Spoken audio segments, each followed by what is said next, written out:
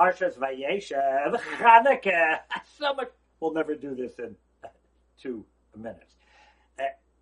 Chanukah Mizbeach, where we're celebrating Chanukah dedication. Dedicated what? Song said Chanukah Mizbeach, and we celebrate Chanukah Mizbeach by lighting the menorah. Lighting the menorah is a different avoda. Well, that's miracle of the oil. But so, what are we doing to celebrate Chanukah Mizbeach? It's just 2 separate things. So the truth is, for an in-depth understanding of this and an in-depth understanding of Hanukkah, please go to my website. There's the Hanukkah shir up there. Hanukkah, say thank you for your battles on the website. For a podcast, incidents type by Rabbi Y. Feigenbaum is on the podcast, and we go in depth. Here I want to give you just a bit of a different idea, and let's add to the question. Hanukkah celebration, Chanukah, hey, they rested. Do you know that the war went on for another 20 years? Do you know that? So what are we celebrating? Hanukkah. Yeah, it went on another 20 years. A lot of people are going to die. So what's going on? Do you know what happened on the 25th of Kislev? I'll tell you what happened on the 25th of Kislev. Antiochus and his army smashed into the base of Mikdash and messed it up and defiled it. Up until then, they didn't do that. They didn't care that the Jews had a temple to their God. All Greeks had temples to their gods. They left it alone. They wanted Jews to assimilate.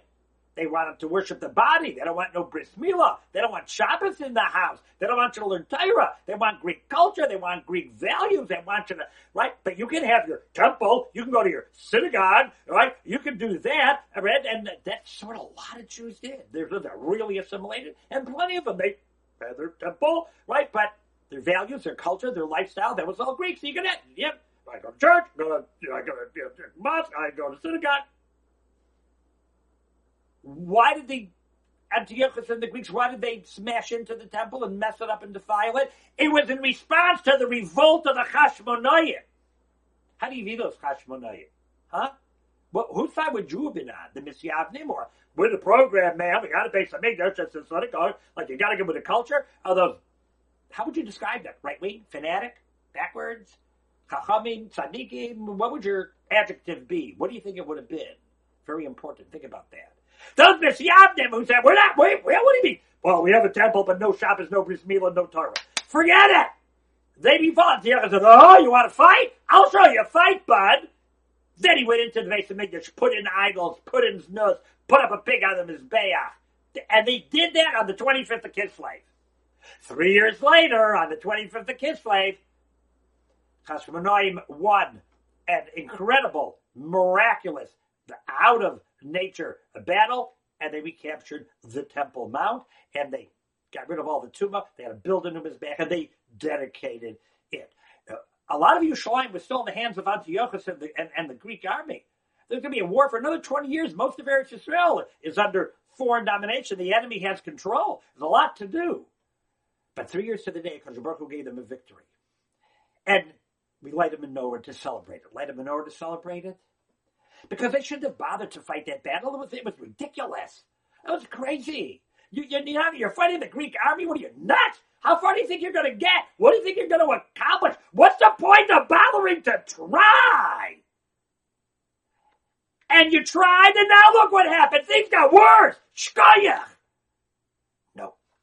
We stand up for what's right. We do what's right. We make the hard decisions that are right. It's impossible. It's not. We do the best we can. We are hyped to do the best we can.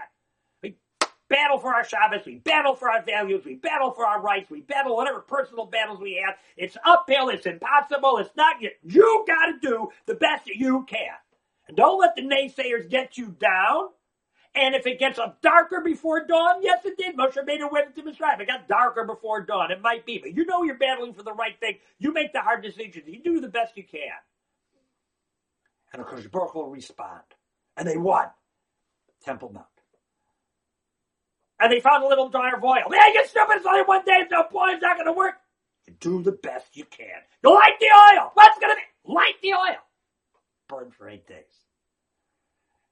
Message of the menorah is, you do the best you can. You do what you got. You do what you can. Don't just give up and say, forget it, because nothing's going to happen. You got a little, light the oil out. What's going to be? Comes to Baruch, take care of the rest. God doesn't actually do more than you can do. but do what you can do. And then he shines his face on you and the oil burns for another 7 days.